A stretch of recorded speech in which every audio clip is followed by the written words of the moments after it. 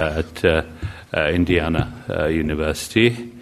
And then we have Faleh Jabbar, who again is both an activist and a scholar who has been involved in Iraqi affairs and in the analysis of Iraqi affairs and politics over many years, and he is the director of the Iraqi Institute, Strategic Institute, is it called, in Beirut at present. So we start with Professor Toby Dodge.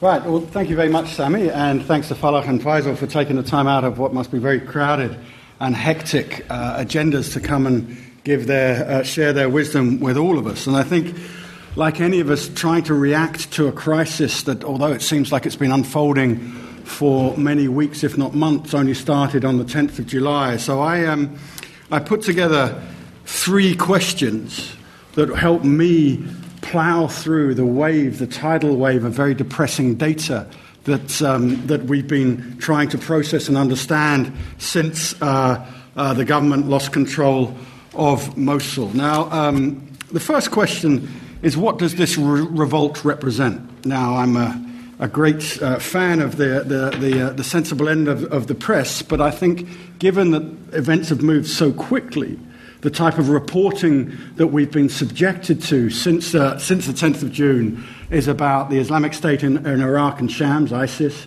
Daesh in its Arabic acronym, about the speed of these barbarians moving from Mosul down to the gates of Baghdad, the imminent overrunning of Baghdad, and all the hell and slaughter that is meant to represent. And this is the first great question and conundrum that I've been wrestling with.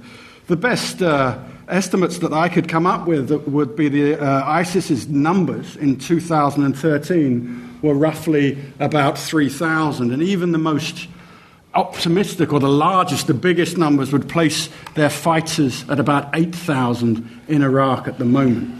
So if we follow the conventional wisdom of this crisis, 8,000 fighters, irregulars, terrorists if you want, guerrillas depending, overwhelmed a garrison, a heavily defended garrison in Mosul of up to 30,000 troops, and then moved with great speed down to overwhelm Baghdad. Now that strikes me at first glance, second glance, and indeed after many weeks of studying this narrative as completely implausible. So what exactly is going on in the north and the northwest? I think what we have is a much wider revolt. Ayman Tamimi, who's an admirable expert on radical Sunni Islamist groups in Iraq, would say, I think, that there were 5 major armed factions involved. That what we have is a much more widespread rejection of the government control in Iraq that reminds me somewhat of 2004. If you cast your mind back to 2004, which is the date I would start the Iraq Civil War at, you see a great deal of fractured violence across Iraq, across Baghdad and with then Al-Qaeda in Iraq claiming responsibility for it. Now, in 2004, clearly there was a much wider set of groups responsible, and again in 2014, I think that's clearly the case. What we have are a myriad of groups exploiting the weakness of the armed forces and moving to try and drive the resented forces of Baghdad, the police and the army, out of an area of control they've only tenuously had a grip over. Now, people say, can Mosul be retaken? I think the answer, the actual explanation would be the Iraqi government's control of Mosul has always been, since 2003, at best tenuous. And Mosul has become a staging point and a focus of competition between radical Islamist groups, bandits and criminals as well, seeking to raise money from its long-suffering population to fund their revolt. Now, if we look at stories from places like Mosul itself or Hibib near Baquba, in Hibib near Baquba, which is 40 miles from Baghdad, you see eyewitnesses saying that 20 Daesh fighters turned up, and their ranks quickly swelled with a much larger group of armed men from the immediate vicinity, which I think indicates that there is much more to this than this narrative of people of Daesh sweeping down the country. Now, I'm not in any way stressing this as a popular revolt or a populist revolt, and I'm not stressing the unity of the forces arrayed in the north and the northwest. Clearly, you have, if Daesh is one of the main forces, then the Naqshbandis are another, the order of the Naqshbandis, and we've already had reports of fighting between these two groups as Daesh demands that other fighting groups offer up their loyalty to their overall project of creating the Islamic State. And again, this is reminiscent of Iraq in 2006 going into 2007, that the austere authoritarian project of radical Islamists clashes with a much more, shall we say, pluralistic understanding of Islam across northern Iraq, in Anbar especially, where in the end this triggers violent revolts against what was then Al-Qaeda in Iraq, and a division and fighting amongst these groups for control of the population, but also for the ability to repress and shape the population. So I think what we have is clearly a much wider revolt in Mosul and coming further down, but also divisions within that. I think the only theme that might unite these different groups and a population that is now under their control is an alienation from Baghdad, which I'll touch on later. The second thing is, the second question that I've been wrestling with is, why did the army collapse so quickly in Mosul?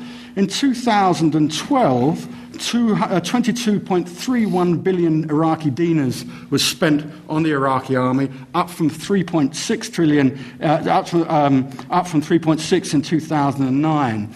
The latest figures I would have would indicate that the Iraqi armed forces, both the Ministry of Interior and the Ministry of Defense, employ nearly 1 million men.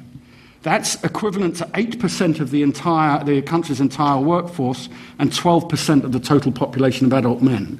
So if we're talking about the disbanding of the army infamously by the United States in 2003, from 2003 to 2014, we've seen the remilitarization of Iraqi society, with vast amounts of Iraq's oil-driven gross domestic product being pumped into the army. Now, why did that army, or at least 30,000 of it, collapse so much? Well, I think we see that the army built by the United States through to 2011 has been politicized and fractured. Now, this is nothing radically odd for Iraq. You see a series of coups unfold through the 1950s and 1960s in Iraq, and then the recurrence of coups drops suddenly away through the 70s and into the 80s as leaders, as civilian leaders of Middle Eastern states, coup-proof their armies, break the esprit de corps of their officer corps, break up the central Middle Eastern armed forces, so they no longer become a threat. Now, that has happened very quickly in Iraq since, I would say, 2007-8, where Nouri al-Maliki, the Prime Minister of Iraq, feeling a direct threat from this increasingly expanding military created by the United States, did two things. Firstly, he set up in 2007 the Office of the Commander-in-Chief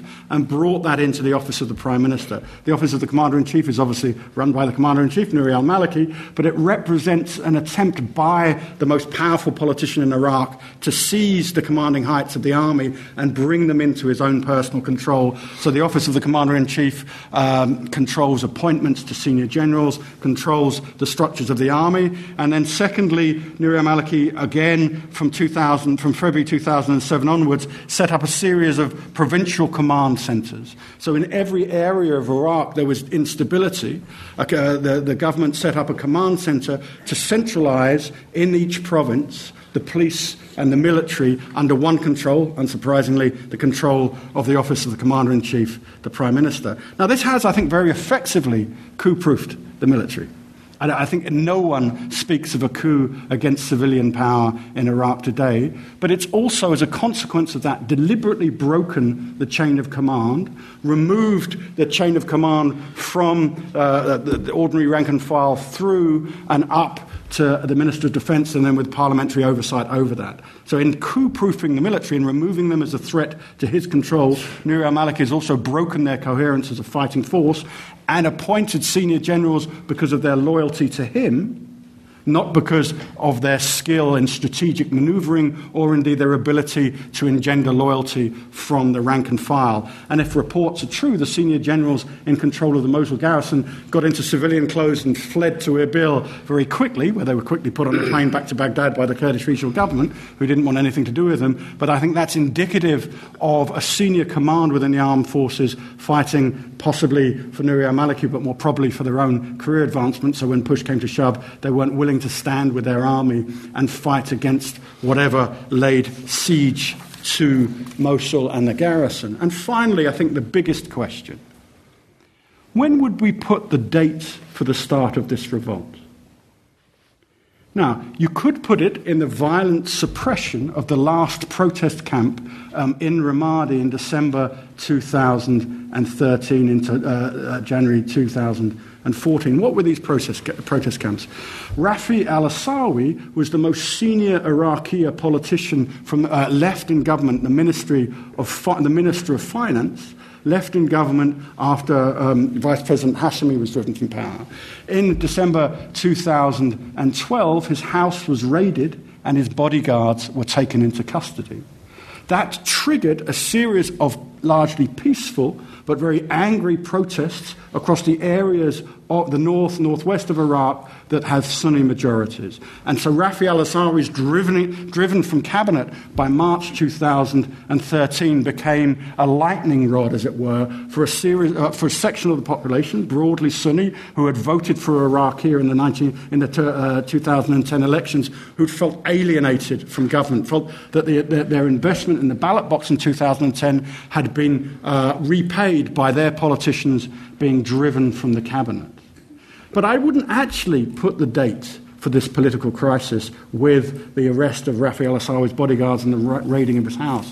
I would actually put the origins of this crisis in the political system set up by the United States after invasion in 2003. And work done in the Crisis Research Centre in this very august institution, London School of Economics, makes the point that you have elite pacts that are set up to bring countries out of conflict. And what they do is identify in a rough and ready consociationalism, similar to Lebanon or indeed Bosnia, they identify key members, key representatives of different warring factions within society, bring them into government, bring them into the cabinet to tie those sections of society together and give them a commitment to the state. But the Crisis Research Centre at LSE identifies something else, a variant of that, exclusive elite pacts, which do the same thing, but they bring only certain sections of society in and deliberately or otherwise exclude other sections. And I would argue that the Iraqi Governing Council set up by the United States in conjunction with the United Nations set up an exclusive elite pact. And that exclusive elite pact has run through from 2003 onwards, through the 2000 and the two elections in 2005 up to the election in 2010. Why I would argue it is exclusive, firstly, it was set up in terms of ethno-religious identity. And I remember then a British ambassador in Iraq very proudly telling me that the Iraqi Governing Council was the most representative body Iraq had ever had. What did he mean, representative? What he meant was that they'd picked the members of that council because of their supposed ability to represent ethno-sectarian bases. So many Kurds, so many Shias, so many Sunnis. And the ludicrousness of this, I would suggest, is indicated by the fact that the head of the Iraqi Communist Party was shoehorned into the Shia bloc in the Iraqi Governing Council, which indicates, I suspect, that not only were secular people who didn't recognize themselves to have a religious identity, excluded from that elite pact, but also the Sunni population of Iraq was shoehorned into being represented then by the Iraq Islamic Party, then by Tawafaq, and kicked out against that, rejected that, and then voted en masse in 2010 for a secular political grouping, Iraqia, which was a great potential threat to this exclusive elite pact and could have resulted in the reworking of how Iraqi politics was shaped, but didn't. So I would argue the 3 points I've just done, to sum up before the chair gets grumpy with me. Firstly, that this revolt is not simply, or even at the moment primarily, the Islamic State in Iraq and Shams, this extremist Islamic group flowing out of Syria and down towards Baghdad. It represents a much more diverse grouping of that. Secondly, the huge garrison in Mosul collapsed because the army had effectively been fractured and politicized to protect Nouri al-Maliki, and that directly hindered their capacity to control the city of Mosul, not that they had a great deal of control over it anyway, and allowed this disparate band to move through Beji, through Tikrit, into Diyala and towards Baghdad. They've now stopped before they got to Samarra. And I think thirdly, the actual roots of this crisis lie in the political system set up after 2003. That deliberately restructured Iraqi politics along sectarian and religious lines, and in doing so shrunk the representation of the Sunni population and refused to recognize the secular coalition Iraqia as a valid player within that. And they were then shoehorned into the sectarian quota system, and then their politicians, primarily Rafi al-Assari amongst them, were driven from the cabinet as Nouri al-Maliki attempted to neuter the political capacity that they delivered in 2010. And I think my final point, as we come up to 15 minutes, is that it's no coincidence, I suspect, that this revolt, or whatever it is, the fall of Mosul, took place in the aftermath of the last set of national elections on the 30th of April 2014. Iraqi are fractured, that three politicians stepped out of its ruins. Ayad Alawi still trying to promote a secular vehicle for election, and two other politicians ambiguously running for the votes of the Sunnis, and that then fractured the political representation. So this revolt, I suspect, incredibly worryingly, is a revolt against the political system, but it's also a damnation of electoral politics, and that's what leaves me so worried about the future of Iraq and how Iraqi politicians, and much more astutely the wider Iraqi population, can step back from the brink and put Iraq back together again. Thank you. Thank you very much, Toby. Now we go to Professor Faisal Istrabadi.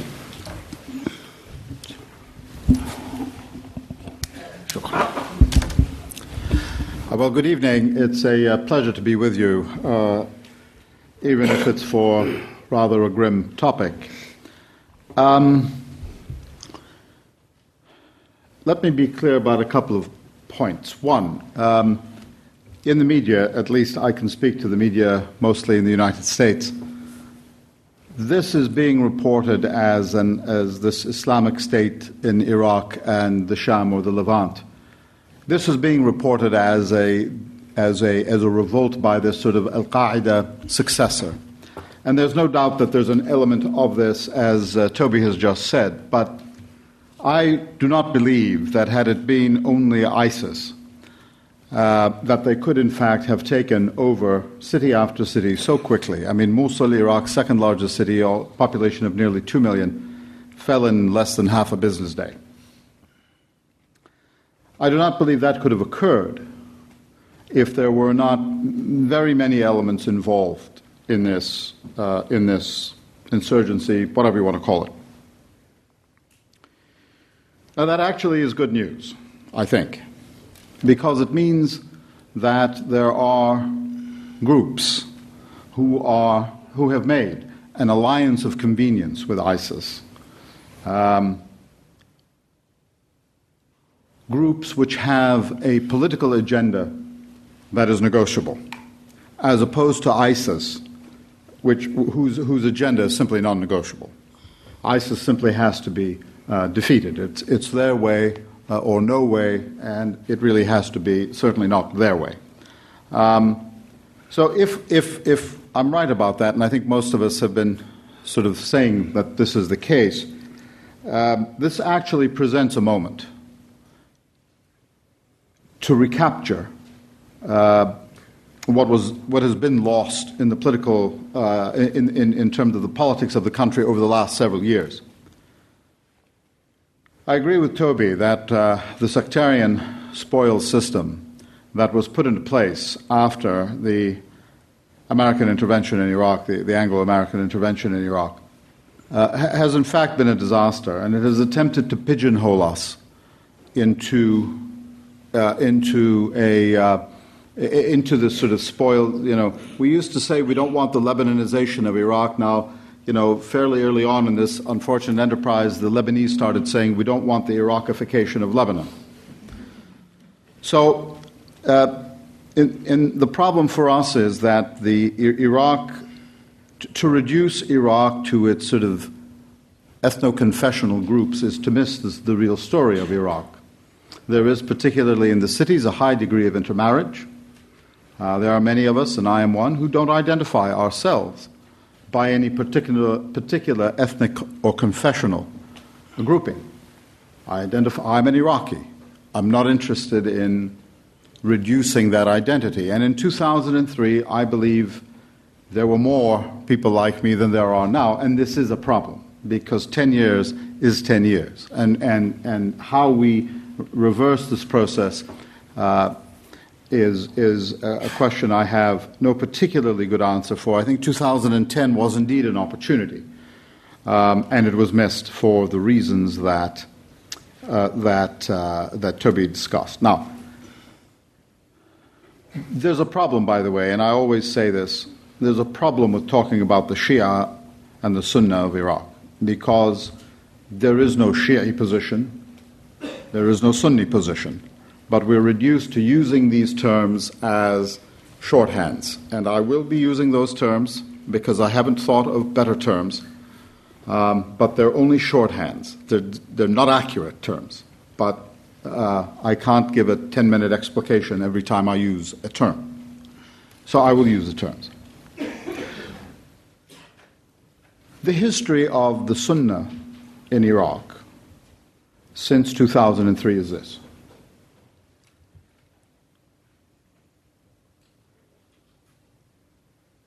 They boycotted the elections in the first set of elections in 2005, which were for a constituent assembly. It was an incredible act on their part, because the Shia of Iraq boycotted the elections in 1920, boycotted the political process in 1920, when Great Britain was playing the role of the United States. And by the way, it's incredible. If you read General Maud's First Order, it reads exactly like General Sanchez's First Order. You, the heirs of great civilizations, you've been oppressed. We're here as liberators. We won't stay.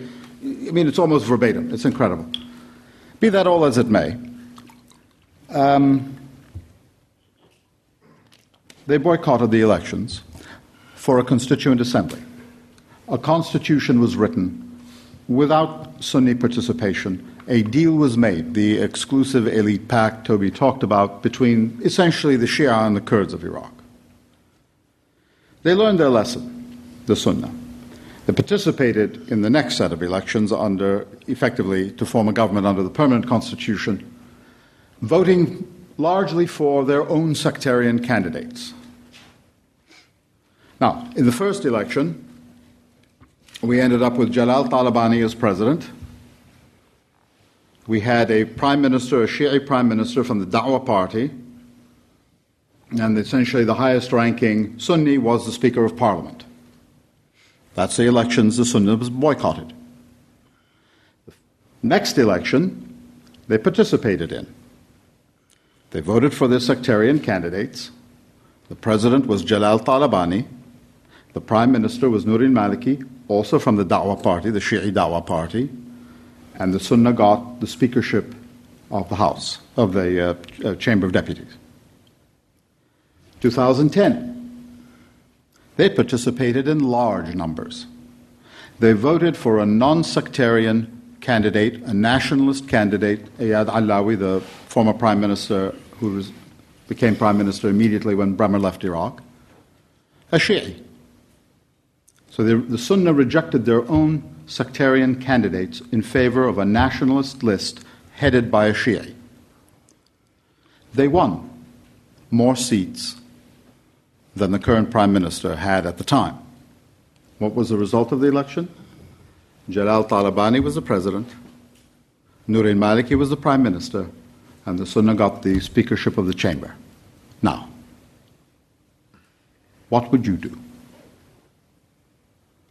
There's a point at which it becomes self-evident that participation in the process is not getting you anywhere.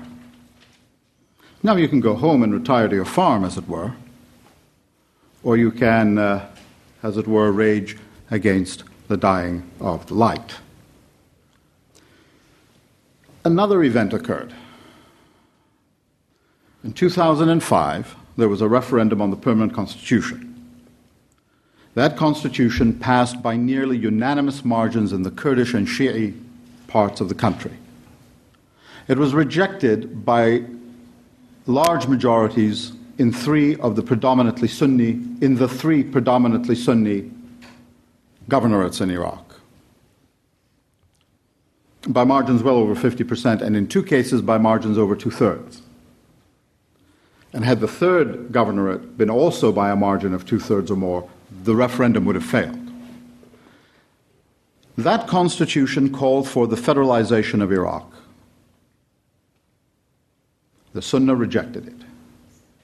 That's 2005, October of 2005. Fast forward. 2011. Already we've had the 2010 elections now. No change.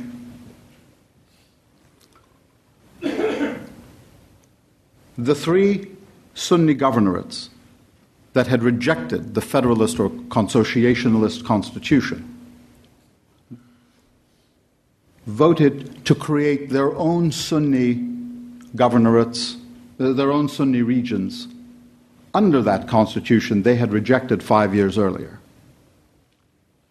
But the Prime Minister refused to allow referenda to go forward. I get into the details. The point is the governorate councils voted under the Constitution. Pursuant to the Constitution they had rejected 5 years earlier, the governorate councils in the three governorates voted by majority to hold referenda on the issue of the creation of Sunni regions, a la the KRG, the Kurdistan Regional Government. In other words, they bought into or were willing to abide by the rules of the game set by the Shia and Kurdish parties in the country. They accepted the rules of the game. The Prime Minister refused to allow the referenda to go forward. And instead, as Toby has pointed out, started locking up their elected leaders. I ask again, what would you do? I mean, you don't have to be clairvoyant to have realized years ago this was the path we were on. Saying that, where are we now? I think I have 5 minutes. Is that right? More or less? Why not? Oh, should have asked for more.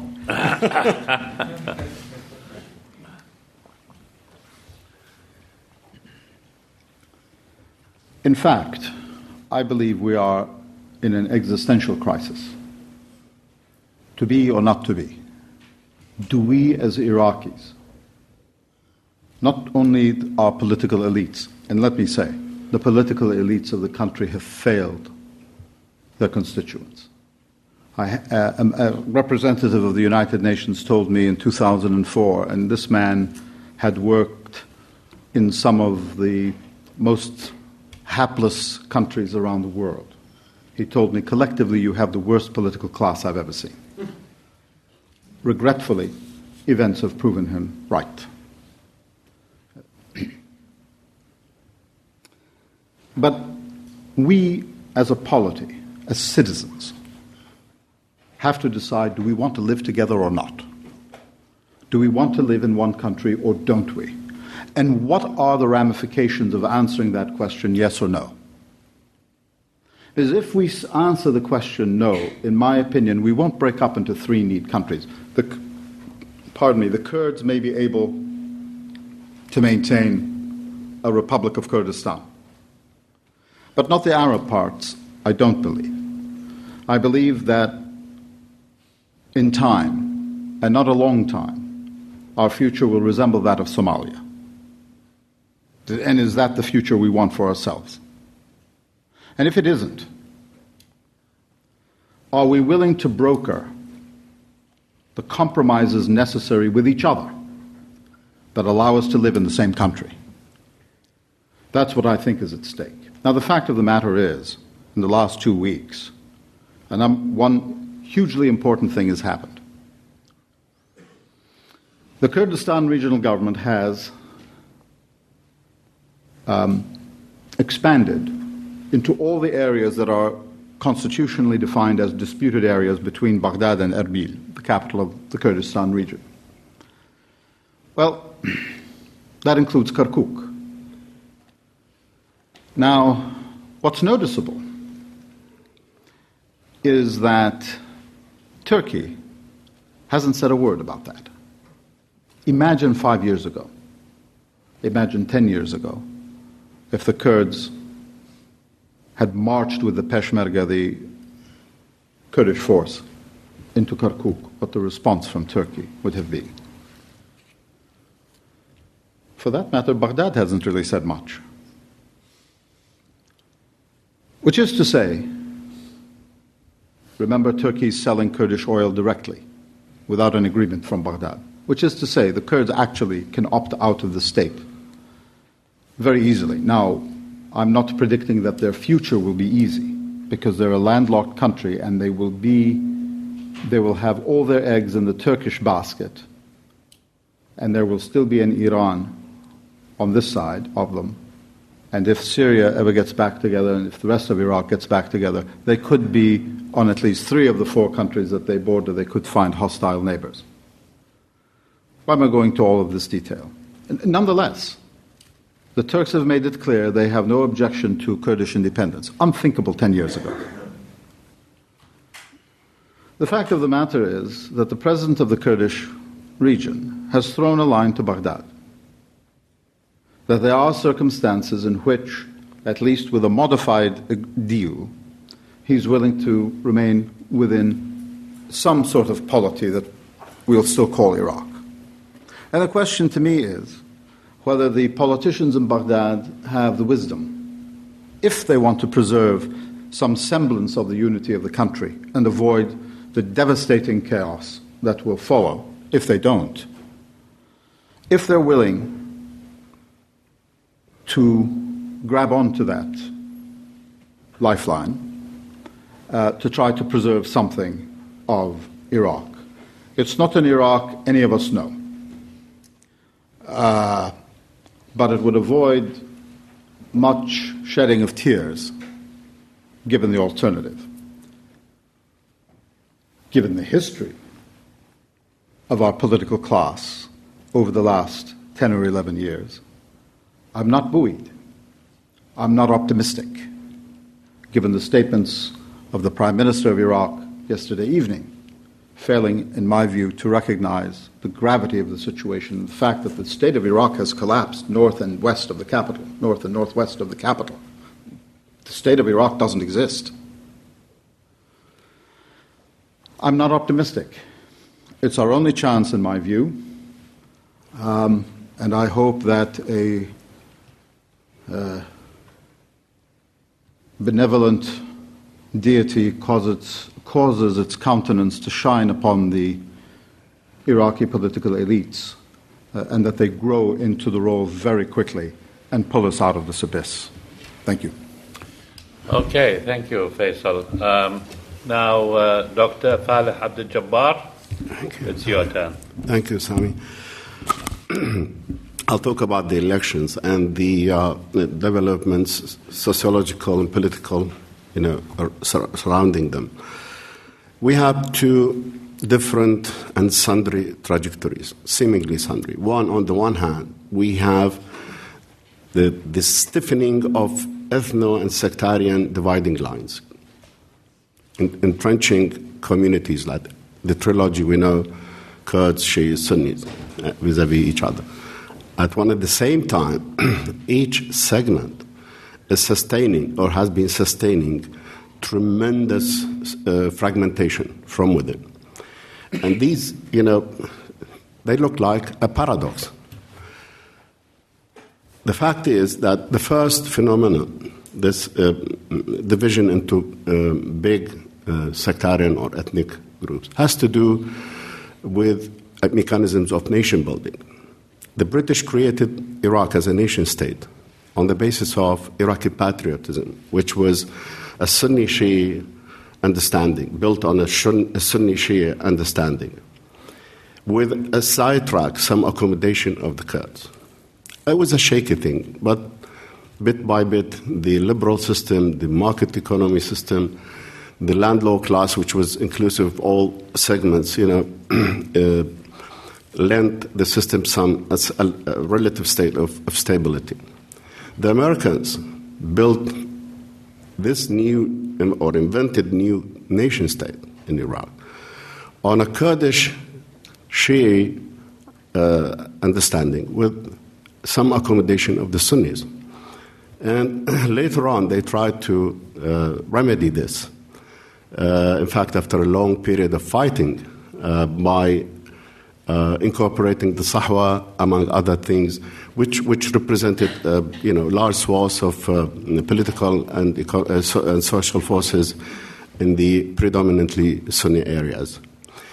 Malikis, at least since 2010, right after the elections, which he hardly won, he got 89 seats, vis-à-vis Iyad Allawi, who got 91. And the kingmaker Sadr came to his rescue. At that time, he was terribly weak. He was he was battered by the Sawlat al-Fursan, the Charge of the Knights, the campaign that Maliki unleashed against him, and he was in exile in Iran. So he accepted, and Maliki made his day.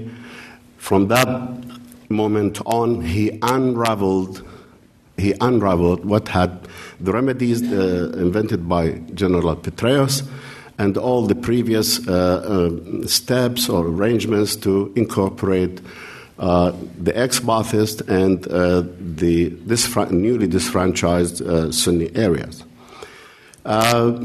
His authoritarian tendencies were clear to everybody to see, and we call him Arrak al-Zigam, meaning that the one who loves to fight everybody. If he doesn't find somebody to fight with, he would fight with himself. So he was antagonizing the Kurds, he was antagonizing the Sunnis. I mean, he unraveled the Iraqi, actually. He kept Iyad Allawi out of any arrangement of power sharing. Then he had Tariq al-Hashimi sentenced to death in absentia, now in exile in Turkey. Then he targeted Isawi, and then he targeted some MPs from Iraq, notably the Shia MPs from Iraq. That was the first target, actually. He didn't want that centrist bloc to materialize, creating a Sunni Shia kind of alliance that is trans-communal. At that time, he was, he felt he was strong. He had this successful military campaign against the militias behind him. He won 50% in the of the vote of the Shia vote in the 2009 provincial elections, and actually he was the actual ruler, the Dawa party, his party, in 7 provinces, and sharing power in other 2, all 9 Shia, predominantly Shia provinces. Now, this policy fired back, simply because he was not only antagonizing the Kurds and removing the Sunnis from the echelons of power, but also he split the Hakim faction. He hijacked the Badr Corps, and he gave the leader, the commander of that Badr Corps, which was part of the Hakim bloc, he gave him a transportation portfolio. And jokingly this morning said, this minister doesn't have even a driving license, transportation minister. And and then he also split the Sadr faction.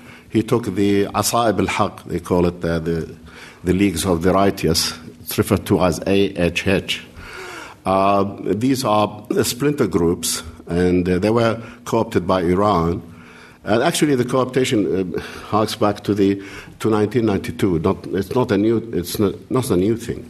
Anyhow, now after all these things, clashing with the Sunnis, with the Kurds, he sensed that he's stronger than ever. And even he called for early elections. And Sadr and Hakim, shuddered. Why he thought he was strong enough to do what he would do, or what he could do. He was in control of $150 billion of oil revenues. This is an oil-rich state, government. And this money is not the ownership of the nation. It's the ownership of those who control government. And those who control the bulk of the economy. We don't have any economy outside this. We have oil money, salaries to government employees, and those will, use that money to, keep the wheel of the economy rolling. Just to give you one example, one indication. Under Saddam, we had altogether the bureaucracy and the army 1.3 million at a time when the Iraq population was 20 million. Now, the Iraq population is 30 million. That's roughly 50% more than the point of comparison. Yet, we have 5 million people in the government service, military and civilian. Roughly 5 times over, 500%, vis-à-vis an increase of 50%. And 5 million out of 30 million, you can imagine, if you calculate their dependents, we are having 15 million, half of the population, relying directly on government salaries, not to mention contractors, other providers of services to the state. It's the only employer, it's the only consumer, it's the Leviathan. And this people are getting crazy.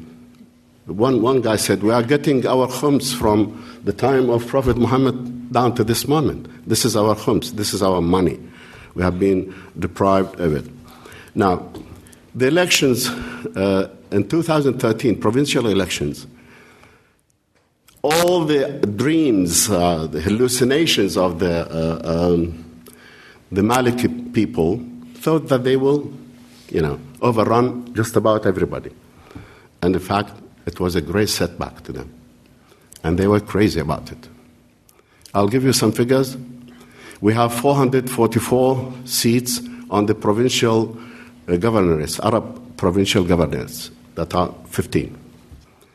Of these, in the 2009 elections, Maliki got single-handed 157 seats. Now, in 2013, allied to 2 other parties, the Fadila Party, Virtue Party, and the Badr Corps of Hadi al-Amiri, altogether they got 97 seats. That's losing 60, almost. 60 seats. And to add insult to injury, out of these 97 seats, Maliki had only half. The following day, he went to Hakim. We are the Shias in danger. I said, no, the Shias have got the same, altogether have got the same number of seats. You are in danger. And that was true. So he tried to generate what we call a threat to Shiism. If there is none, you have to create it. You have to invent it. And I think the Isawi episode, the Alwani episode, and the timing of the attack on Anbar were all geared to this end. To recreate a so-called, an imagined Sunni threat to enliven the mobilization effect of sectarianism. And by showing himself as the savior of the Shias, while the others are, bad politicians, bad Shias, At one point, he accused Sadr. I think, he's not a politician. He doesn't know how to defend Shiites. So that was the idea. Magnifying the Sunni threat, creating flashing points here and there before the elections, and circulating this idea that we don't need consociationalism. We need majoritarian rule. And the difference between these two concepts should be clear to you by consociational arrangements in the Iraqi context and in the political science context. It means that when you have a heterogeneous nation with different ethnic or religious groups, and however communal dividing lines are defined, you have to have a broad-based government, representatives of all these segments, with some veto power relative to issues that has to do directly with that group. That's the consociational concept, or at least that was the theory tells us about. And we had some checks and balances that have consociational nature. We had the veto power granted to the president, but granted only for 2 terms. And that was the biggest mistake. It was the moment this veto power was gone, Maliki went through. That was one of the feeble, I agree, feeble checks and balances to keep the system in balance. We don't have any meaningful division of power. All the money in the pockets of Maliki, he can dispense with it the way he wants. $8 billion disappeared from the military budget. That was it was reported by Adnan Janabi, and they were trying to summon the prime minister to ask him about this money because it was not accounted for at all. Just imagine $8 billion. It's not $8. It's not $800. I mean, $8 billion. How many lorries would we need, to carry these the cash in this? So after the elections, the Maliki people were expecting to get a comfortable majority. They will get 130 on their own, and then 30 for the satellites around them. And that's what they confided, actually that's their mindset, not my analysis, that they might get Goran from the Kurdish lot and get a Sunni weak politician. And indeed, they tried even to co-opt some Sunni MPs by deploying a newly rising star, a businessman named Fadl Dabbas. He's a multimillionaire. All of a sudden, he has got a TV station, he has got companies, and he has got a bank and business everywhere. And he managed to get five seats. It was a miracle, the miracle of money. But yet, now, in 2014, as before in 2010, Maliki stands in the same position, and he is in trouble. He has got only 92 seats. And the blocks that he fragmented to make it difficult for his rivals to bring together, this problem has become his own. It's a problem for him as much as it is a problem for the others. Okay? And so Maliki is now 92 seats, and he needs 165 for just a simple majority, which is not the case. We need 2/3 for the election of President, Prime Minister, and Speaker of the House of Deputies. Where and how he can get them? He is in trouble. Another feature is that we have for the first time a clear-cut trans-ethnic, trans-sectarian bloc or front in the making. It is composed of Iyad Alawi, Barzani, and Sadr. Still, this front, while it is promising, really, but still, everything is in the making, and this is politics. This is, it's fluid. Can't catch every single factor in the making. They need another Shi'i bloc. They need Hakim. Hakim is a weak person. He's very weak. He is not a political animal in the sense that you fight for what you want. And he always in the Najafi style of clerics, if you know that, if you have a hint about that, they always wait things to be done for them. And, if they don't like something, they don't say it. I don't like that.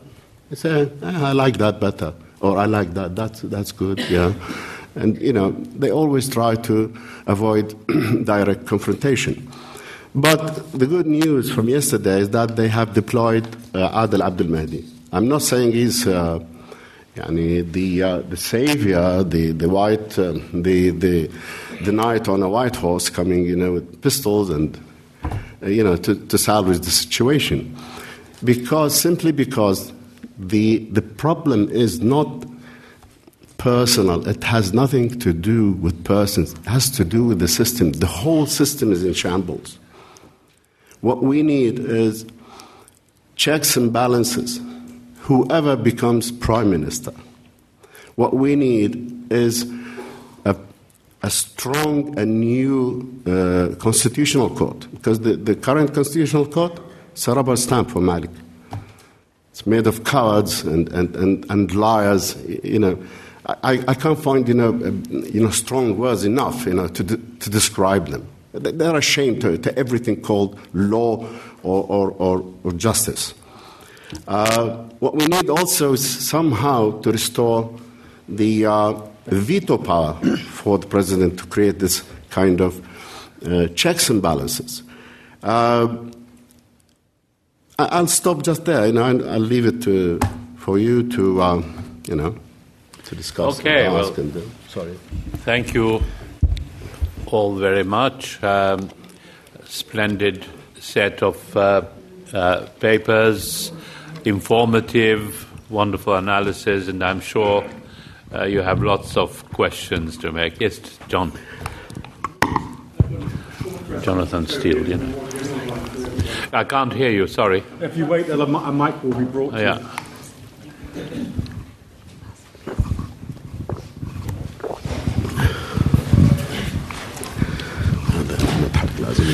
I have a short question for Toby and then a more general one for everybody. The one for Toby is, why have we forgotten Fallujah? I mean, ISIS has been closer to Baghdad for the last 6 months in Fallujah than the other group of ISIS that are coming down from Mosul in the north. So what are those people doing in Fallujah? What have they been doing? Are they likely to break out and move east to Baghdad in conjunction with the people coming from the north? The other question for everybody is, nobody has yet talked about the outside world and the consequences of all this for the outside world, particularly, obviously, Iran and the United States. Could you tell us what you think Iran ought to be doing now, what you think the United States ought to be doing now, whether there's anything they can do together or should do together, and looking into your clairvoyant position, which you didn't want to be in, what do you think they will actually do? What will Iran and the US do, let alone what they should do? Thank you. Shall we take 3 questions and then, yes, the lady there. Can you, microphone there? Thank you, Sami. Nadia Al-Shazli from Egypt. I would have liked the speakers to also talk about the role of the regional countries surrounding Iraq. For instance, Syria, Iran, Turkey, Saudi Arabia. No one has mentioned any of their roles or their fingers in the pie. Thank you. Okay, right at the back there. Thank you, Paul Raymond. I'm a journalist. I'm just wondering if you could give us a sense, perhaps, of whether Shias believe Maliki's propaganda that he is going to save them, and the fact that many Shia militias are kind of rearming suggests that they don't have much faith in the state's armed forces. And the other question is on the Sunni side. Do Sunnis do the tribes and the Baathists who apparently have been working with ISIS, do they really believe that forming an alliance with such a group is a good idea, or is there a possibility that we'll see a similar scenario to that which played out in northern Mali with the Azawad group linking up with AQMI there? Sure. So would you like to... Toby, would you like to start? Jonathan, I remember you reporting from Fallujah very powerfully, so far be it for me to tell you what's going on. But just for everyone else, the background, the Iraqi army in December were campaigning in the far west along the Syrian border against ISIS, and ISIS scored a huge blow and in an ambush killed a series of senior Iraqi army figures. Maliki then surged forces up there, but on the way just couldn't resist visiting Ramadi and breaking the last protest camp, violently breaking up the last protest camp that was set up to protest against Rafi al-Issawi's persecution, which then triggered the forerunner of this revolt. He then pulled his troops out of the cities of Anbar in January, and then ISIS ever the nimble, or allegedly it was ISIS ever the nimble, and quick-moving force moved into both Fallujah and Ramadi. I think what's intriguing is the two different results. That Ramadi, the provincial capital, the hub of any money, with very little money coming from Baghdad into the area, saw a local fight back. I think the old remnants of the Sahwa, the awakening, pro-government sheikhs, to put it in another way, fought to limit the capacity of the rebels to hold territory that they're still about. But they held on to Fallujah, and Maliki didn't order the forces into Fallujah to fight across that ground. Now, there are various reasons, I suspect, why he didn't. It was probably the harbinger of the collapse in Mosul, but it was also, one has to suggest, rather convenient that you had ISIS and other forces holding a town much closer to Baghdad for his electoral campaign. And if you remember, this massive informal mobilization of forces we've seen through June also happened in January. And Asib al-Haq, the political commissars now of the Iraqi army, the militarization of the Iraqi security forces started in January. So I think, do I think ISIS can make a move from Fallujah down? No, and I don't think they even started, possibly because they were planning Mosul. Do I think it was the background, the prudential background against which Maliki fought his election campaign? Yes. And so I think Fallujah was left for tactical as well as strategic reasons, I would have thought. I'll leave the regional question. And it's always, I think you used to say that the US always overestimated the capacity they had in Iraq, and they're not now, to put it mildly. John Kerry flies in and flies out within a day. Brett McGurk, the State Department's point person or now he's fallen out of love with the Prime Minister, which was a long romance that's ended in tears, is not in any way pushing America as the broker of the solution. They're trying, but with very, very modest means. To read the transcripts of the briefing he gave in the embassy over the weekend was to recognize the long dawning of America's realization that hasn't got much influence there. I'll leave the influence of the other regional powers. I would just say, Barham Saleh used to say, you wish Iraq. Barham Saleh was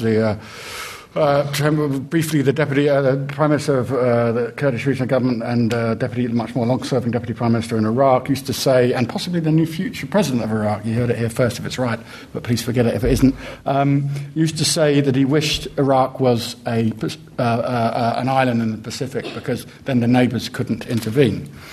I would add to that, if Iraq was an island in the Pacific, it would still be at war because the vast majority of the problems that drove Iraq into civil war are internal.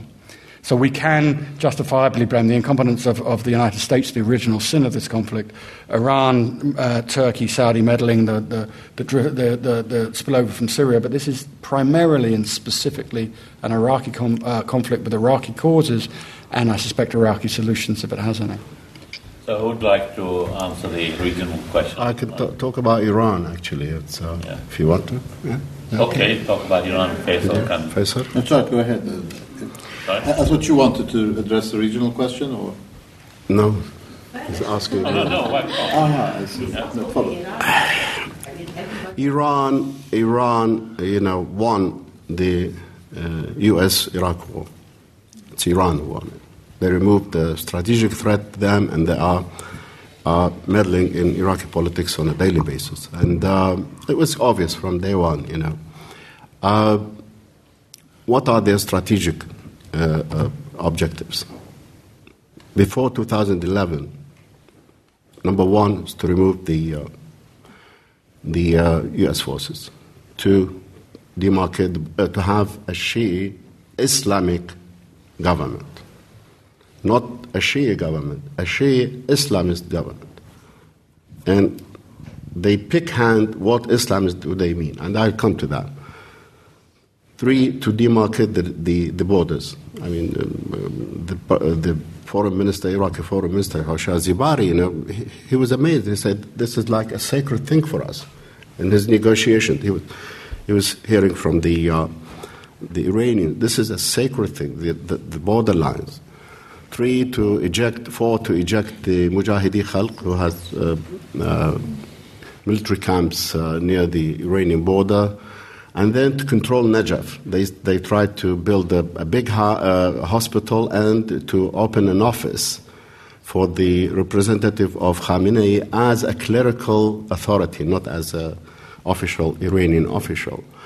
Both requests were denied, and only lately an office was opened in Najaf and headed by Mahmoud Shahrudi. He's also known as Mahmoud Hashimi. He worked with Sadr. He was in Najaf. He's a disciple of Sadr, and now he's the envoy, the clerical envoy of Khamenei. But his office is not that, popular in Najaf, as far as I can tell. So these are the strategic objectives. An added objective was to push Iraq towards supporting Assad, militarily, economically, and all of a sudden we have trade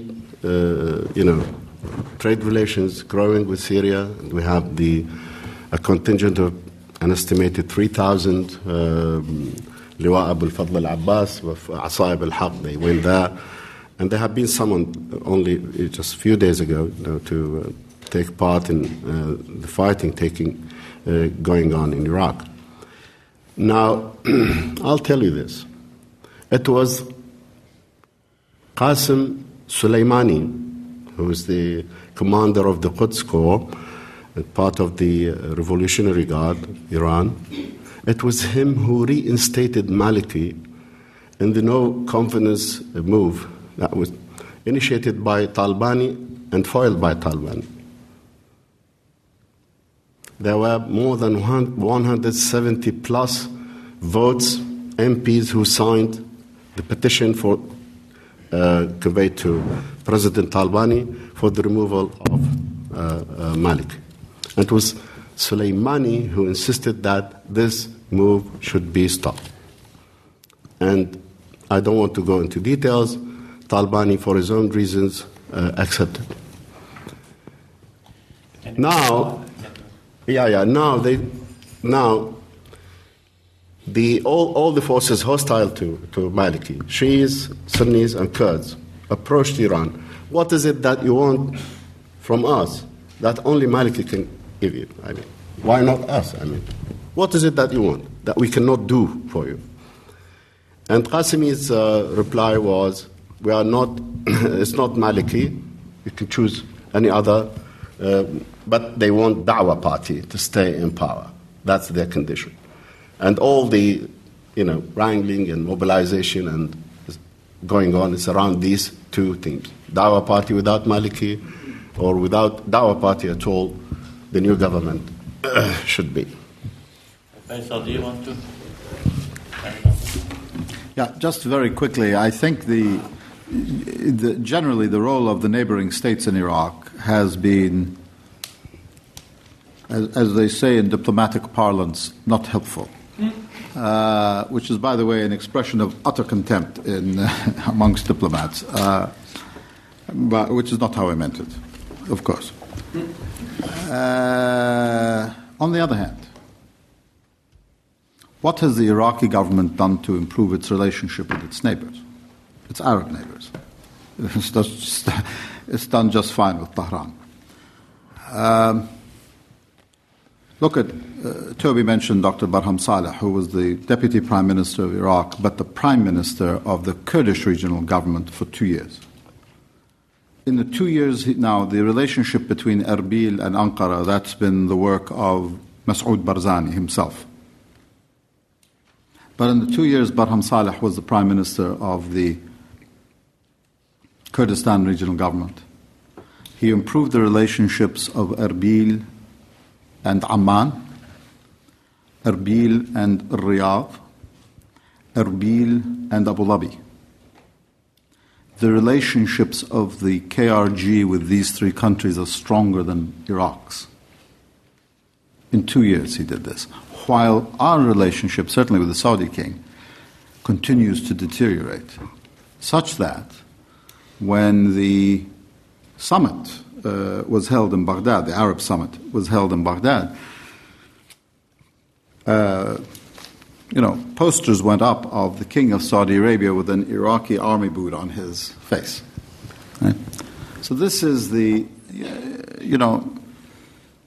now, there's fault on both sides. I remember when I was ambassador at the UN, I used to speak to my Saudi colleague. And I used to say to him, listen, you criticize us for being so close to the Americans. I said, first of all, the Americans have been guaranteeing the security of the Gulf states, including Saudi Arabia and other countries, including Egypt, for decades. So why is it, halal for you but haram for us? Why is it kosher for you but not for us? I said, second of all, you've all withdrawn from us. You're ceding the ground to Iran.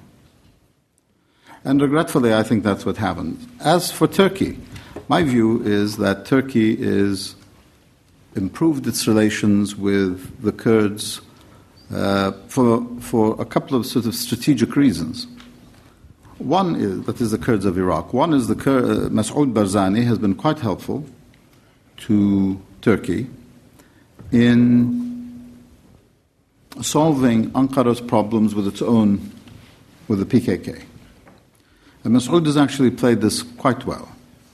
He has not made, claims over all of Kurdistan, Iran, Syria, Turkey, Iraq. He has focused his efforts on the Kurdistan region of Iraq. The other reason that I believe Turkey has improved its relationship with the Kurds of Iraq and is on the point of recognizing an independent Kurdistan, should the Kurds go that way, I think is to have a buffer, to the extent possible, between it and the sort of Baghdad-Tehran axis. As Baghdad has come closer to Tehran over the years, Ankara and Erbil have come closer, I think. So that, unfortunately, is the situation. It's a very precarious one for Iraq.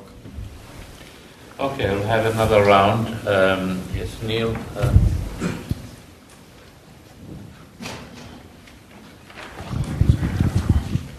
Thanks very much. Neil Patrick.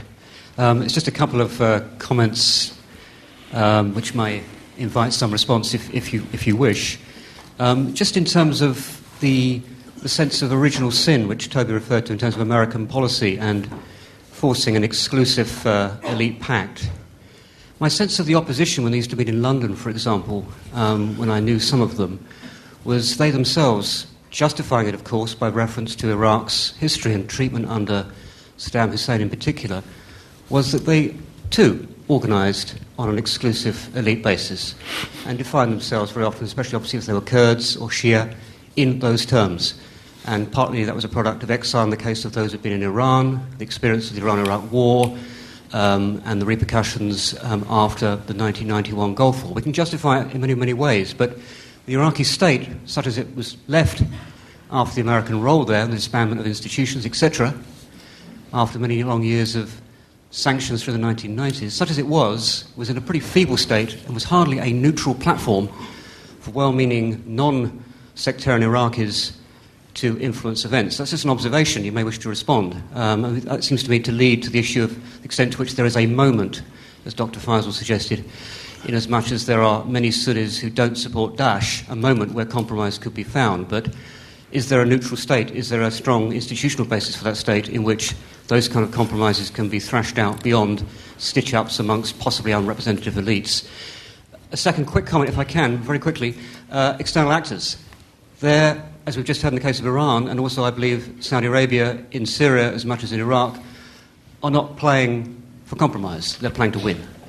And these parties do talk to each other. The Turks, too, obviously have an interest in a degree of independence, perhaps, in the Kurdish entity across the border. They talk. They can be encouraged to talk. But how much can they make substantial compromise? Thank you. Yes, the gentleman there.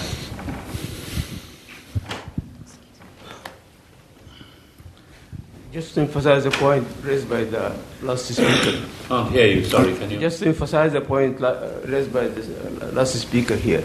I mean, the state of it is true in a very important sense to say that the Iraqiness of the Iraqis was swept away during the Saddam years. This is the general situation in all Arab countries now.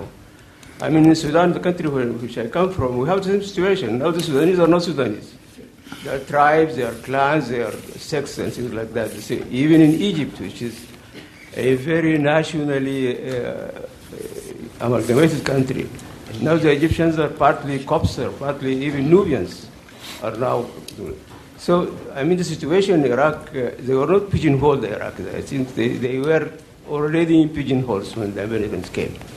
So, I mean, this situation is very common. Thank you very much. Yes. Very quick, my name is Altar Akdesh. I'm from Turkish Embassy. First and foremost, Mr. Ambassador, please let me assure you that Turkey has no problem with the territorial integrity. Sorry. Mr. Ambassador, indeed, Turkey has no problem with the territorial integrity of Iraq. Just very recently, the Foreign Minister of Turkey, Mr. Davutoglu, has said that, please let me quote, Turkey indeed supports a Kirkuk, where Turkomans, Kurds and Arabs coexist peacefully as a part of a united Iraq. In that, it's a part of the talking points that we have been using since 2003. Indeed, the Turkish political leadership also stressed the importance of territorial integrity of Iraq in various occasions. And my question is about, do you expect any kind of Shia infighting in the medium or in the long term? Thank you very much. Yes, this gentleman here. And then we'll you touched in a bit of detail on Iran's role in the conflict. I was wondering if you could touch slightly more perhaps on Saudi Arabia's role in this with ISIS in Syria and again in Iraq. And also slightly far from this topic, but perhaps linked as well, do you think this portends signs of what could happen in Afghanistan once America and Britain and indeed ISAF have withdrawn? Thank you. Fred, it's all very muffled. I couldn't hear very well. Could you? Yeah, I think we've got them. Yeah. Okay, well, we'll start with Faisal this time. This is a meeting at an academic institution. I didn't think we were taking formal positions, but that's okay. And I'm a former ambassador anyway, so I'm free to speak my mind. But as you are, of course. But I will say that it was reported widely that there was a government spokesman, a Turkish foreign ministry spokesman, who in essence said that the decision of Kurdish independence was left to the people of Kurdistan. I'm not aware of a denial of that, and I'm certainly not aware of that individual being fired as a spokesman of the Turkish foreign ministry. If I'm mistaken, I'll be happy to be corrected. As far as the sense of national identity, I don't agree. First of all, I don't agree with those who maintain that Iraq is an artificial state. This is a topic for another day. I don't agree with those who state that there was no Iraqi identity. Dr. Salah Sheikhley will remember those early days in 2003 when we were attempting to negotiate the future with one another. In my view, as a principal legal drafter of the interim constitution, I could actually see the Iraqi identity evanesce. It was palpable. In my view, the expatriate community, which assumed the leadership of the country, and frankly, whom the Iraqi people have elected time after time now, the Iraqi expatriate community, political class, and indeed rank and file, if you will, was far more sectarian than the Iraqis in the country.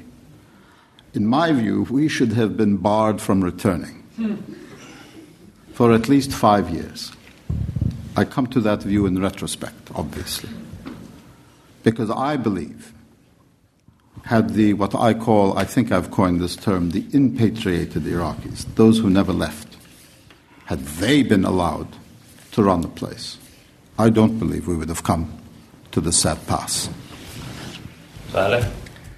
I have a comment on the regional thing. Can you speak into the mic? I'm sorry.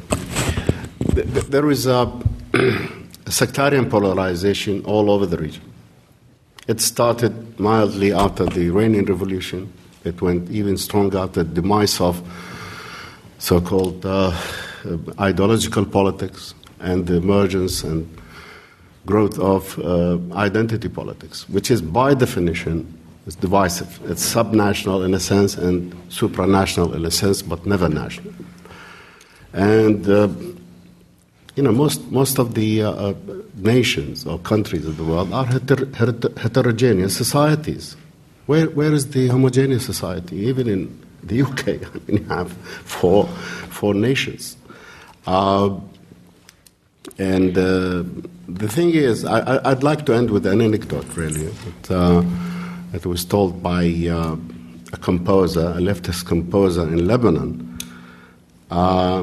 He's known to be a secular person, fed up with the sectarianism in Lebanon, as we are fed up with all manifestations of sectarianism in Iraq. And he said, the Sunnis have America, the Shias have Russia, and the infidels have Allah. So that's what's left to infidels like ourselves. Right, how do I follow that? I think all three of us were in Baghdad just after regime change in the late spring and early summer of 2003. And I was living in a very divided area of Baghdad called Ghazaliya at the time. And what struck me as palpable was the deep resentment with which the incoming exiles were treated by indigenous resident Iraqis. Now, we can't in any way apportion blame for that, because if they'd stayed, they'd have been slaughtered. But to quote one of my fellow panel members, quoted in a book written by George Packer, Assassin's Gate, which I think is still one of the best books written on the invasion.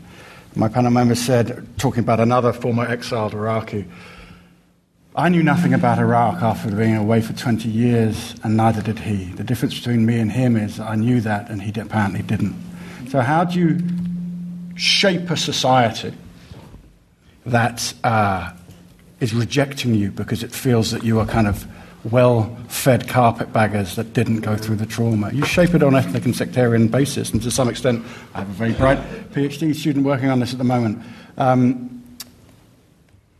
Who persuaded the likes of Dick Cheney to view Iraq through a kind of consociational lens? Well, clearly, to some extent, it was those very same exiles. So we can share the blame of the original sin, but I don't think we can give it to the Iraqi population. Now, the Iraqiness being swept away under Saddam is refuted by every single opinion poll taken in Iraq from 2003 to 2014, which shows that, albeit at different levels, the majority of the people, especially outside the Kurdish areas, backing a unified state with Baghdad as its capital. So I think there is an Iraqi nationalism. It's deep buried at the moment in the midst of the civil war, as you would imagine. I think surely the neighbours haven't been helpful. I'm not a diplomat, but I'll use the same understatement. But I think to blame, in the inference of one of the questions, ISIS on Saudi is to mistake where ISIS's money comes from. ISIS's money comes from the racketeering they indulge with in Mosul, and the oil they've sold in the areas that they've seized from from the regime in Syria. I think they're a homegrown, indigenous, self-sufficient force.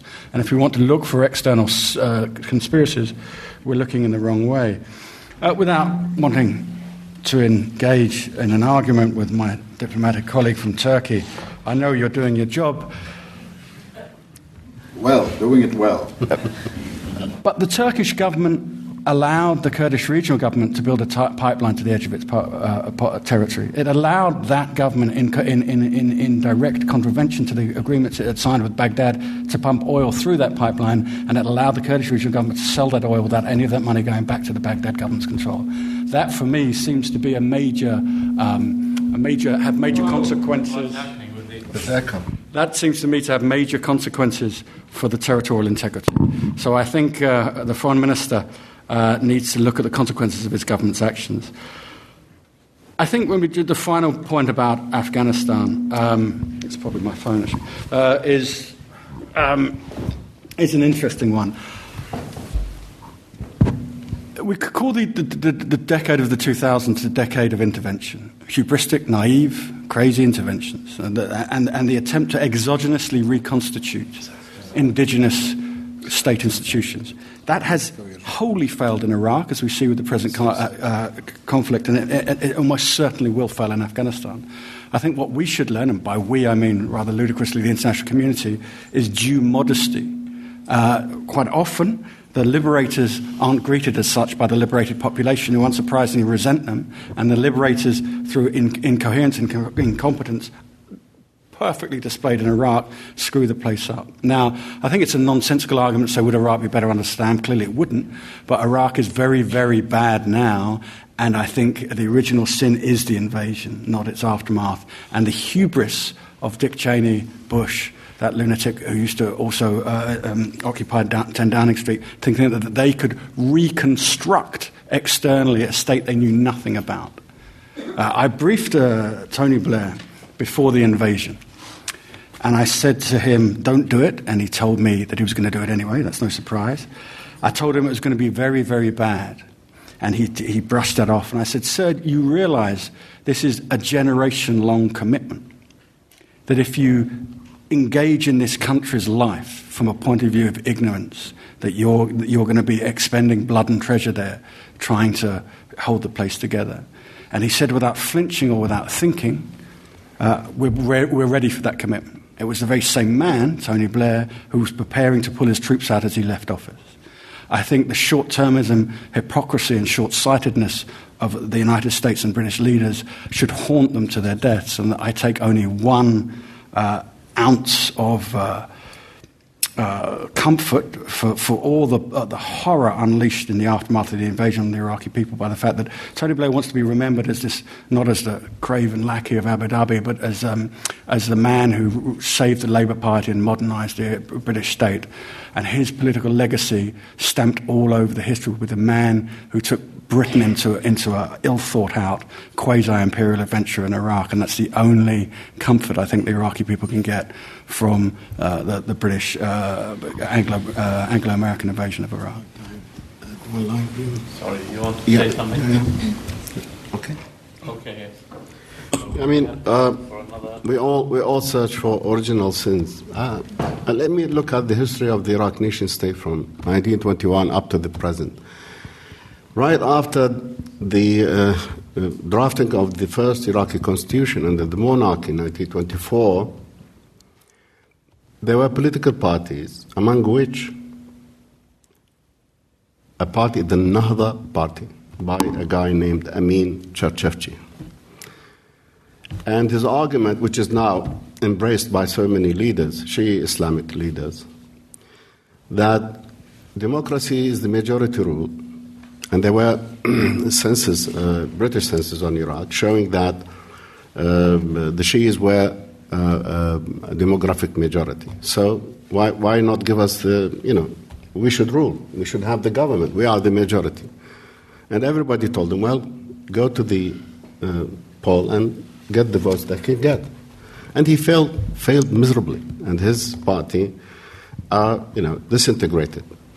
My question is, were the Shias at that time less Shias than they are today? Why did it fail? And my answer is because the political system was open. 30% of the upper house was populated by Shi'i tribal leaders and landlords.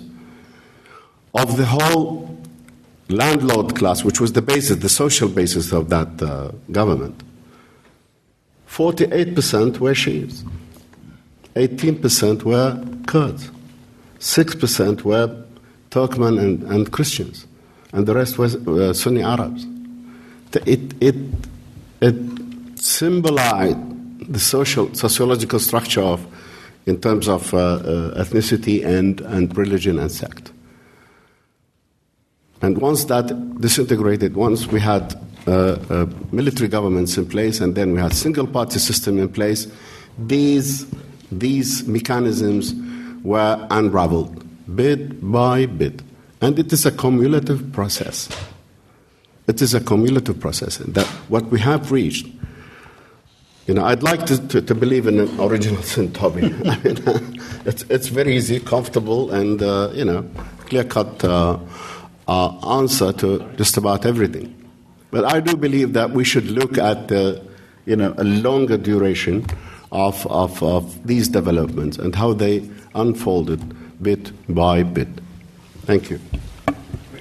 I'd just like to say very quickly about the notion of, and this is, I think, the first time since I got here that I'm going to say I don't agree with my good friend Toby Dodge. Because if you believe the original sin was the invasion, then you have to believe that all the mistakes that were made along the way didn't matter. Seems to me. And that can't be right. I'm hesitant to speak about a great British, actually he was Irish, literary figure, Oscar Wilde, here in this audience, but he is said to have said about Lord Alfred Douglas that for a man who knew nothing about horses, he had a remarkable ability to pick the losing horse. Well, that could be the motto of the CPA, with all respect. At every turn, they took the wrong turn, in my view. And I can't, starting with order number one, debathification, order number two, the dissolution of the army. And by the way, somebody here said that, and I'm sorry, I've forgotten who it is, that the army was somehow affiliated with the regime. The regular army of Iraq was a conscript army. Saddam Hussein feared the regular army of Iraq, and the regular army of Iraq hated Saddam Hussein. That's why it was under-equipped and under-trained. That's why he had the Republican Guard and the Special Republican Guard and Fida'in Saddam.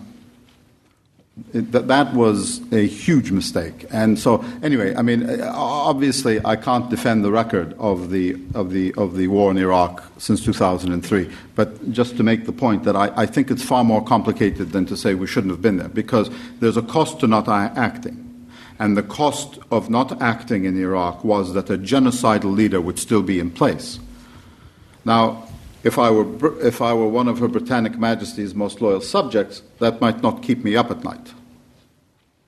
As an Iraqi who had lived under the tender mercies of Saddam Hussein, it's another calculation for me. I just want to say one sentence. Sorry, Sami. Well, no, wait a minute. No, I think we should go for another round of questions. Yeah, just one sentence. No, and then you can have your one sentence after we've had another round of questions. Okay. We need the audience to speak. Okay, then one more round of questions then. Who, right at the back there, yes.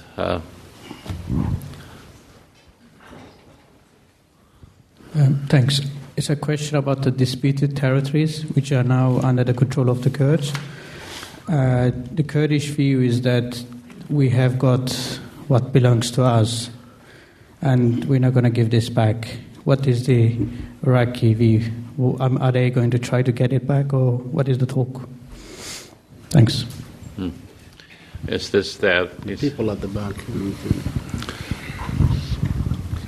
Thank you, Mr. Chairman, for noticing me at last. I've been raising my hand. Can you speak up, please? Sorry? Speak up, please. I'm speaking up. You can hear me now. Interesting to see a panel of which 3 people were very strong supporters of the invasion, and hearing them speaking something else which is very good and positive to me. And when I see them nodding their heads when Toby was talking, I felt that this was an attempt to clear their conscience of what they have said in 2003 and 2004. It's very easy to be wise after the event, but I think what Toby said, the invasion was the major sin, and nobody could deny that. This is the first thing. I just did. Sorry? I just did. Yeah. The second thing... Sir, as a point of reference, I wasn't in favour of the invasion, and neither was Falah. I can't speak for Faisal. Not you. I said 3, not you. Oh. Not you. I don't want to mention the name, but not you. Anyway, you mentioned the name now, so it's clear who was in favour of the invasion now. The second thing, the major problem was the Constitution, of which Mr. Abadi now said I appreciate his admission of what he said of the expatriates, but the Constitution was the second major problem in Iraq. A divisive Constitution led to the situation we are living in now. And to speak about a country of amalgamation of people, Kurds, Arab, Turkmens, and Shi'is and Sunnis, and without mentioning Iraq, even in the preface when you speak about Mesopotamia, which was indication of not accepting the term Iraq, has led to the result of this one, of the situation now. The second thing is, or the third thing is, if you only know how the National Guard, that's what they call the army today, it's not an army, it's a National Guard, how the National Guard treated the people of Mosul, Anbar, Fallujah, Tikrit, you could understand why the people did not resist the revolt or the people who came to occupy or to take them over from the government. They have been insulted, they have been discriminated against, they have been pushed to the limit by these forces, and sadly, when the time came to defend the city, they fled because they are corrupt, and this was the result of Mr. Paul Bremer, the one who established this army on the ground of sectarian amalgamation of militias. These are the things I just wanted to know. I have a lot of things to say, but I'll leave the floor to others. Thank you. Yes, the young man there. Hi. Can you talk about the state of law? Al-Maliki made it very clear he does not want to go up. And is there anyone in the state of law who can challenge him? How homogeneous is the state of law?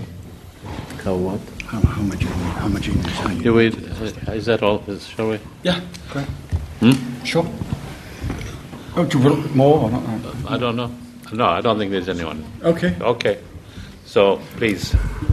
Okay. The figures I heard today is that the Kurdish regional government has expanded its territory by 40% since the 10th of June. This is understandable, you could argue, with the collapse of law and order on its borders. But if it becomes permanent, that's territorial acquisition by conquest, and that kind of sounds a bit familiar.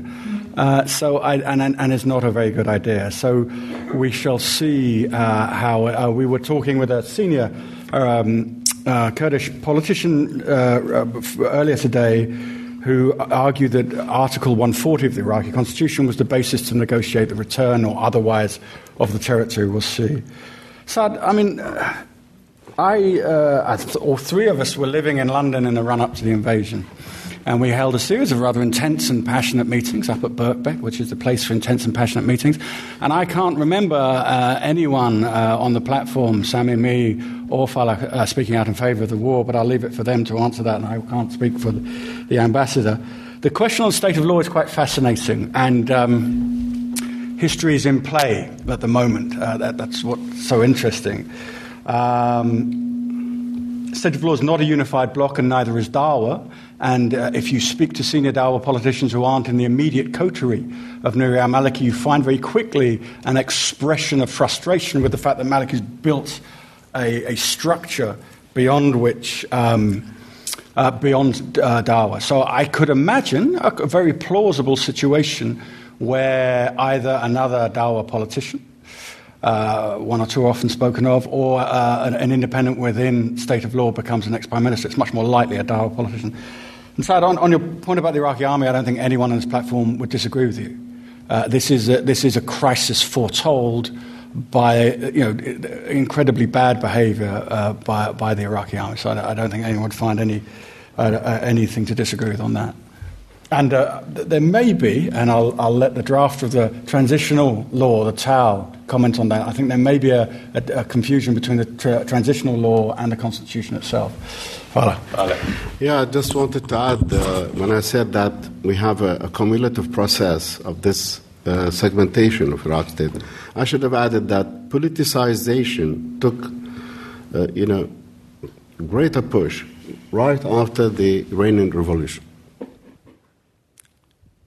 This impact was everywhere, even in Morocco, Tunisia, let alone Iraq. And after 2003, what happened was militarization of identity politics. It's not politicization was that. That's what I wanted to say. Another thing, the people I worked with, and here in Iraq, etc., they were all against war as an option, and they wanted the international community to support Iraqis inside their own country, to work for the release of political prisoners, to stop mass executions for political crimes, and even to deprive the Iraqi government at that time from its part of its sovereignty and reallocate the funds for education, etc., etc. And these positions are all documented. Those who are interested, they can go back to MERIP, and they see a lot of articles by myself and others to that effect. But at the same time, now as before, I'm still against any single party system, even if it is run by God himself on earth. And I was against Saddam, and I'm happy I was against him. And I was happy that he's gone. I wrote about this. You can read my article published on the 13th of April, 2003, in which I professed so many concerns about the invasion, so many fears about the consequences, but also my joy that this dictator is out. And all his, stooges and those who defended him and those who, I think, bear moral responsibility for all the crimes. I know they are not involved in crimes of torture, mass killing, etc. But the very fact that they were part of the system at that time, they should bear moral responsibility. And they should apologize at least for the victims of the families. I do not represent the Iraqi people, but as an individual, I sustained the loss of 3 members of my family. And one of them was a member of the ruling Ba'ath Party. He was assassinated by his own comrades. When we bring back the past, we should be fair. We should be fair. If you want to criticize or to be on the higher moral ground, you should, the norms and rules for that high morality should be applied to the self in the first place before applied to the others. Last word to Faisal. I like the sound of that. First of all, sir, I'm not sure what event you attended, and I also don't know what you think you know about me, but I suspect it's very little. First of all, I had nothing to do with the permanent constitution. The constitution of which I was the legal drafter was the interim constitution, not the permanent constitution. So I'm very happy to discuss with you the merits or demerits of the document that I drafted. And as others who've attended this conference today will tell you, I myself am critical of my own work. But at least you should be fair and only charge me with what I have done, not with what I had nothing to do with. Now, I did support the war. And like Dr. Faleh, I will tell you that Saddam Hussein had to go. This is a man responsible for the deaths of 1 million people in Iraq alone. He launched 3 wars over 25 years. The last mass grave for which the Ba'athist government of Saddam Hussein was responsible was dug on April 4th, 2003. Literally, as the regime was collapsing, was the last set of mass executions in Baghdad of political prisoners.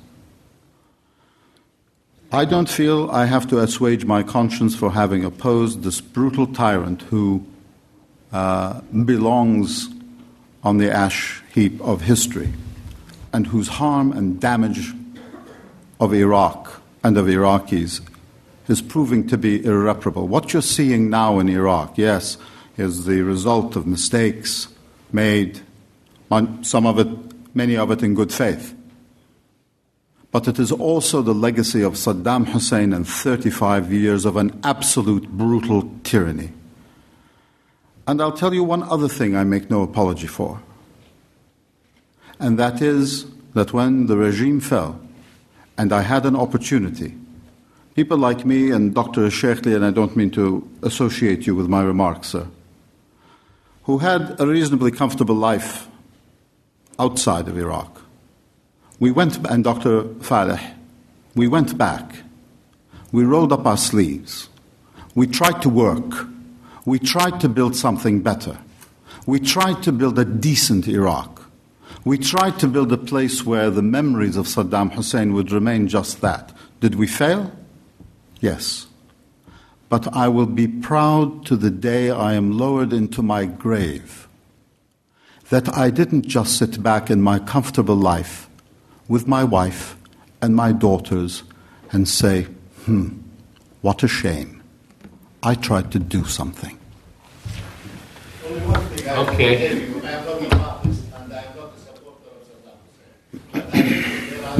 Saddam Hussein and the war and the sanctions, and I left Iraq in 2009 after suffering a lot. So if you are referring to anything else, you are mistaken. Fine. But what you did to Iraq by your ideas, I'm sorry to say, and I've spoken to 3 of you about that. Yes, well, I think enough. At this point, I should thank the speakers on this panel, which has been really splendid.